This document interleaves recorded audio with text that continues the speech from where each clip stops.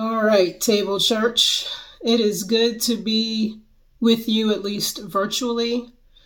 You may have heard that the Rona has gotten me, and that is true. Still, I wanted to talk to you today out of just a bit of the fruit of what I've been thinking about. This will be, more of a sermon reflection than a formal sermon, but I pray that it will give us something to consider as we enter into this Black History Month. So if you would, please pray with me.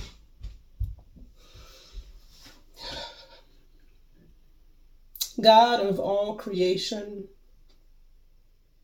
God of our liberation and of our becoming, thank you for this holy moment in which we are able to meet you.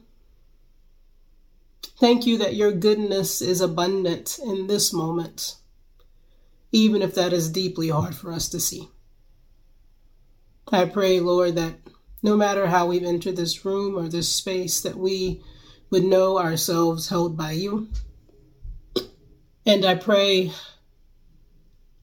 God, that as I come here, surrendering and coming from a place of deep imperfection, I ask that you would bless what is created. Thank you so much.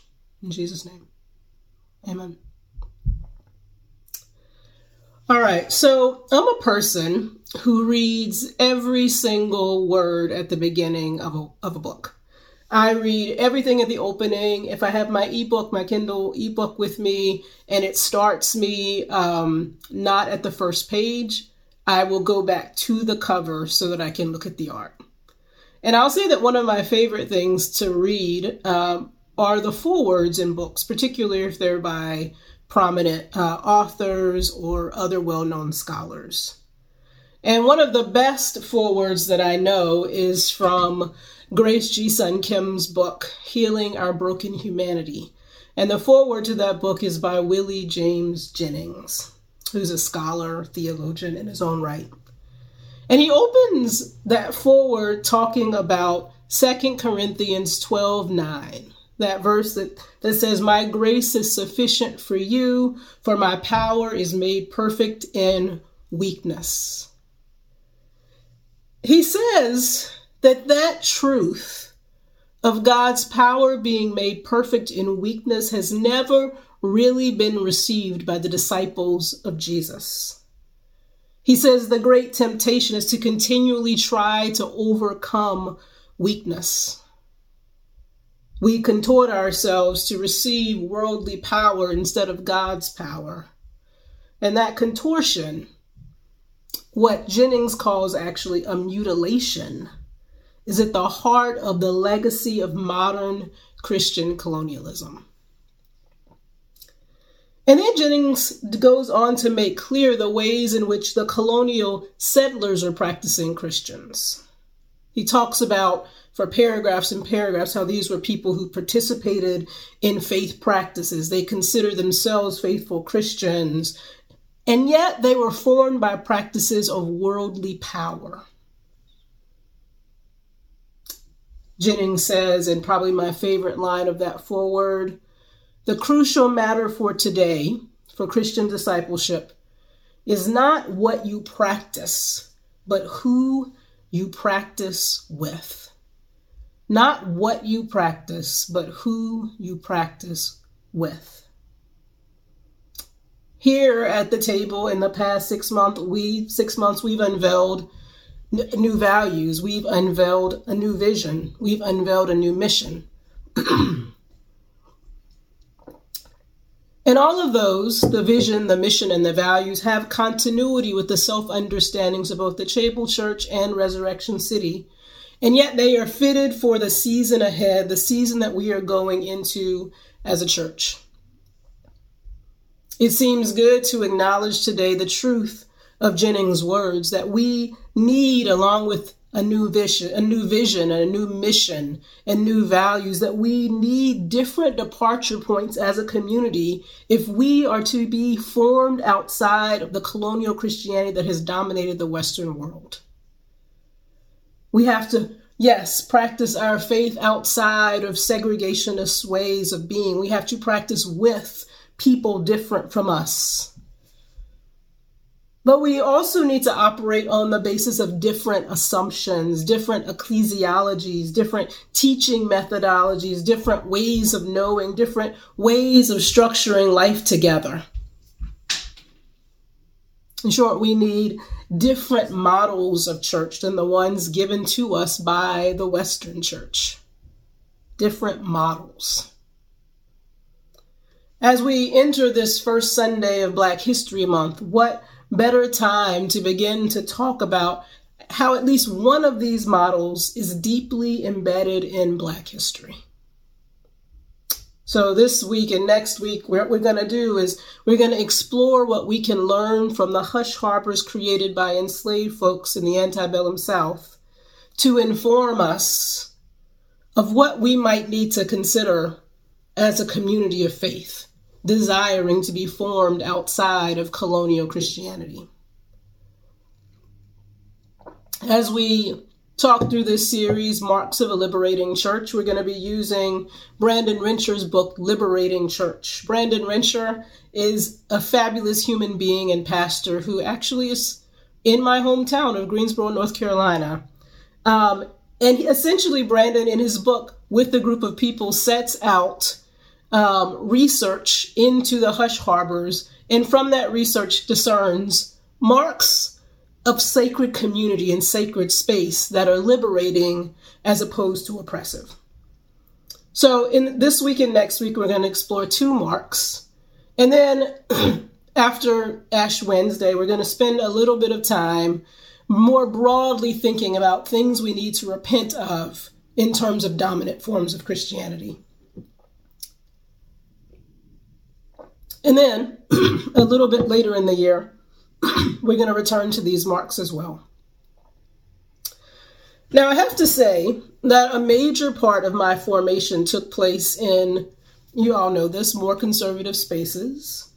And I can remember hearing of and being encouraged toward the 9 healthy marks of church, or the 9 marks of a healthy church. This is, I think, trademarked, that language. Those marks include things like expository preaching and biblical theology, a biblical understanding of evangelism, biblical church discipline, leadership of godly men.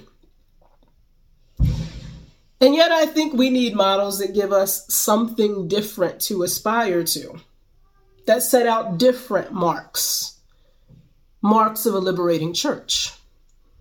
So here are some of the ones that Brandon Rencher and his team came up with.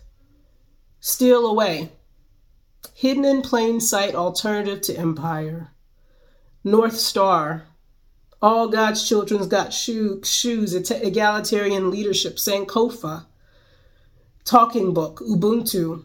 Joy unspeakable, and staying woke or remembering. These are some of the marks that he sets out for liberative community, marks that were discerned and through research in hush harbor communities. And we're going to talk about some of those marks in the coming weeks and then later in the coming months. But the first thing I want to do is just define what a hush harbor is. Here's his definition. I think this is a good one, pretty basic one. He says, hush harbors emerged alongside of and were the antibody to slaveholding religion, the precursor to the religious right. Many enslaved Africans were not content with slaveholding Christianity, the racially integrated plantation church which upheld it, or Black folks' approximation of plantation culture that was under the master's gaze. Hush harbors were secret and illegal meetings, often in the wilderness, away from the plantation church and culture, where enslaved Africans would gather to worship and organize for personal and political transformation, blending their native religious beliefs and practices with Christianity.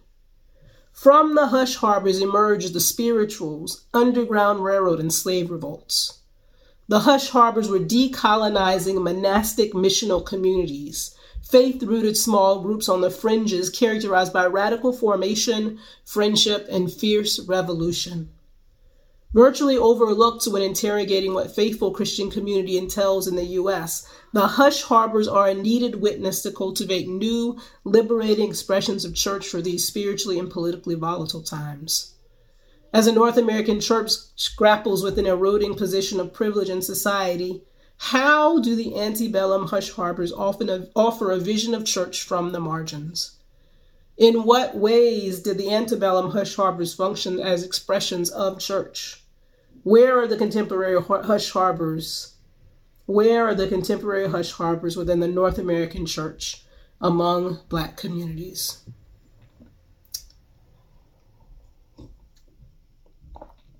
So key things to know.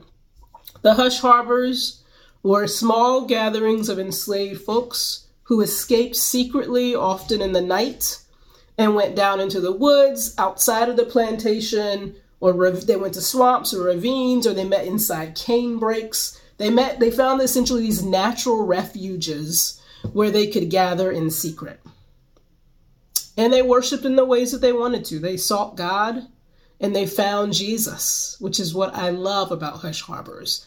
They were spaces in which enslaved folks were able to discern by the Spirit that there was something deeply wrong with the theology, the plantation theology they were being fed. And they discerned that often without being able to read and write, with often only knowing a few Bible stories. They learned to interpret the stories they did know from Scripture along liberative lines. They would gather and lament and celebrate and testify and dance and witness and sing. And when I talk about the hush harbors, I don't want to romanticize them. They were spaces for survival, absolute survival.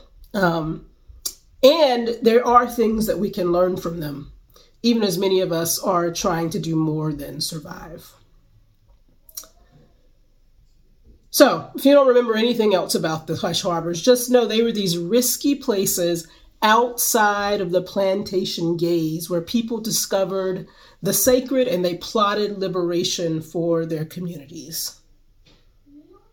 I love what one writer talks about, Lenise Pinkard. She talks about our call to sign onto a different account of reality. And essentially that's what was happening in these hush harbors, this different view of what the world was and could be. These folks were at risk of their lives signing on to that. Now, when I thought about this in Scripture, this Scripture came to mind that I want to just explore a little bit, and it's Exodus 5, 1 through 9. And I'll just read that. Exodus 5, 1 through 9. After Moses and Aaron went to Pharaoh and said, "Thus says the Lord, the God of Israel, let my people go so that they may celebrate a festival to me in the wilderness." But Pharaoh said, "Who is the Lord that I should heed him and let Israel go? I do not know the Lord, and I will not let Israel go." Then they said, "The God of the Hebrews has revealed himself to us. Let us go a 3 days' journey into the wilderness to sacrifice to the Lord our God, or he will fall upon us with pestilence or sword." But the king of Egypt said to them, "Moses and Aaron, why are you taking the people away from their work? Get to your labors." Pharaoh continued, "Now they are more numerous than the people of the land, and yet you want them to stop working?" That same day, Pharaoh commanded the taskmasters of the people as well as their supervisors, "You shall no longer give the people straw to make bricks as before. Let them go and gather straw for themselves. But you shall require of them the same quantity of bricks as they have made previously. Do not diminish it." So they are lazy. That is why they cry, "Let us go and offer sacrifice to our God." Let heavier work be laid on them. Then they will labor at it and pay no attention to deceptive words. So the first thing I just want you to note here that I find fascinating is that the Israelites, at least Moses and Aaron in their name, are asking to go to celebrate a festival in the wilderness. They ask to leave what I'm going to term the plantation gaze, the empire's gaze, which is a threatening act in and of itself. Now, there's a lot of scholarly controversy about, did they really only want 3 days? Some people would say that that's all they were asking for initially, and some people would say no, they were using holy deception. They really always intended to go and escape as soon as they could. But no matter what, there's this sense where they know they have to leave and enter into the wilderness place as a way to attain greater freedom, greater dignity. And then there's a ton of places in scripture where you can see this, the way in which there's this subversive energy in the desert. Think John the Baptist, we'll talk about probably as we get into Lent. Think about the ways in which he's outside of kind of the status quo, things as they are. There's this energy out in the wilderness where the sacred can be found in a new way. So their first move is to try to get off the plantation, even for a short time. And I think what a critical question that we always have to be asking ourselves is, what is the plantation that we need to get off of? Like, what is the plantation that you need to get off of? And what is the plantation that we as a church need to get off of? How do we think about that for ourselves as a community who's trying in some way to think of itself in light of the hush harbors?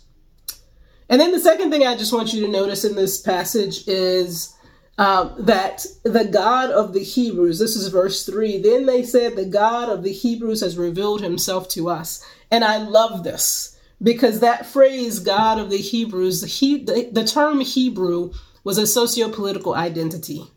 It was used most frequently by foreigners to refer to Israelites and to indicate their status as slaves. It has connections in Hebrew to the word, to the language of outsider. All right. So there's this sense that when they begin to leave and to want to leave the plantation, when Moses and Aaron begin to lead them in that direction, it is the God of the Hebrews who begins to speak to them. And I think about this a lot, the way in which our understanding of God has to shift. And probably the easiest way to talk about this, and the easiest way, or maybe the most prevalent way you'll hear about this in Black History Month, is like moving away from white Jesus and all that white Jesus is and stands for. Later this month, we'll talk some about anti-Semitism. Anti-Semitism is connected to white Jesus. So over and over, we have to find these ways to identify deeply with the God of the Hebrews, even though I would argue identifying with the God of the Hebrews is a slippery slope. Because as you identify with the outsider, you only see more and more who the outsider is. And you only are called into deeper and deeper solidarity with the outsider. The third thing I just want to say about this passage that I find interesting is that in the second half of it, basically things get worse. There's this sense that, they're not allowed to go out into the wilderness. And then Pharaoh says, why would I let them stop working? Why would I let them essentially have a Sabbath? They're more numerous than the landowners. Why would I do that? And I'm going to punish them. So now they don't have brick or straw to make bricks. So they're punished. And I think another thing to just remember as we consider what it means to move into a place of not living out dominant forms of faith that oppress other people and not being the kind of community that does that. It's important to remember that the first attempt that these people make at it is a failure. And how do we talk about that? How do we talk about that our first attempt to leave the plantation might not go well and may place us at risk? And we have to be thinking about that, what it means in some ways to live with a fugitive mindset. How can we be honest that as we leave the dominant business as usual, status quo way of doing things, we are guaranteed less security, not more? See, fundamental to hush harbor spirituality was an ability to steal away. That's the first mark of a liberating church. And that's what is similar to what is happening in Exodus 5, 1 through 9. Moses and Aaron are attempting for a little while or forever, potentially, to steal away. And you might have heard that spiritual steal away to Jesus, steal away home. I ain't got long to be here. Stealing away, Rencher says, was a metaphor for a lifestyle of fugitivity and holy deception. Think of the Hebrew midwives, Shifra and Puah, who they don't actually leave the quote unquote plantation, but they have this mindset that they have to break laws, that they have to stand outside the status quo no matter what in order to bring liberation. Stealing away is about betraying plantation religion and economy and the mythology of superiority, the economics of extraction and the politics of domination. And it's important to know that stealing away is something that is both physical. Sometimes we literally have to exit systems of domination. And sometimes it's interior, and we have to be shrewd. It's something that's happening within us that we continually maintain. So I think that's mostly what I have for you.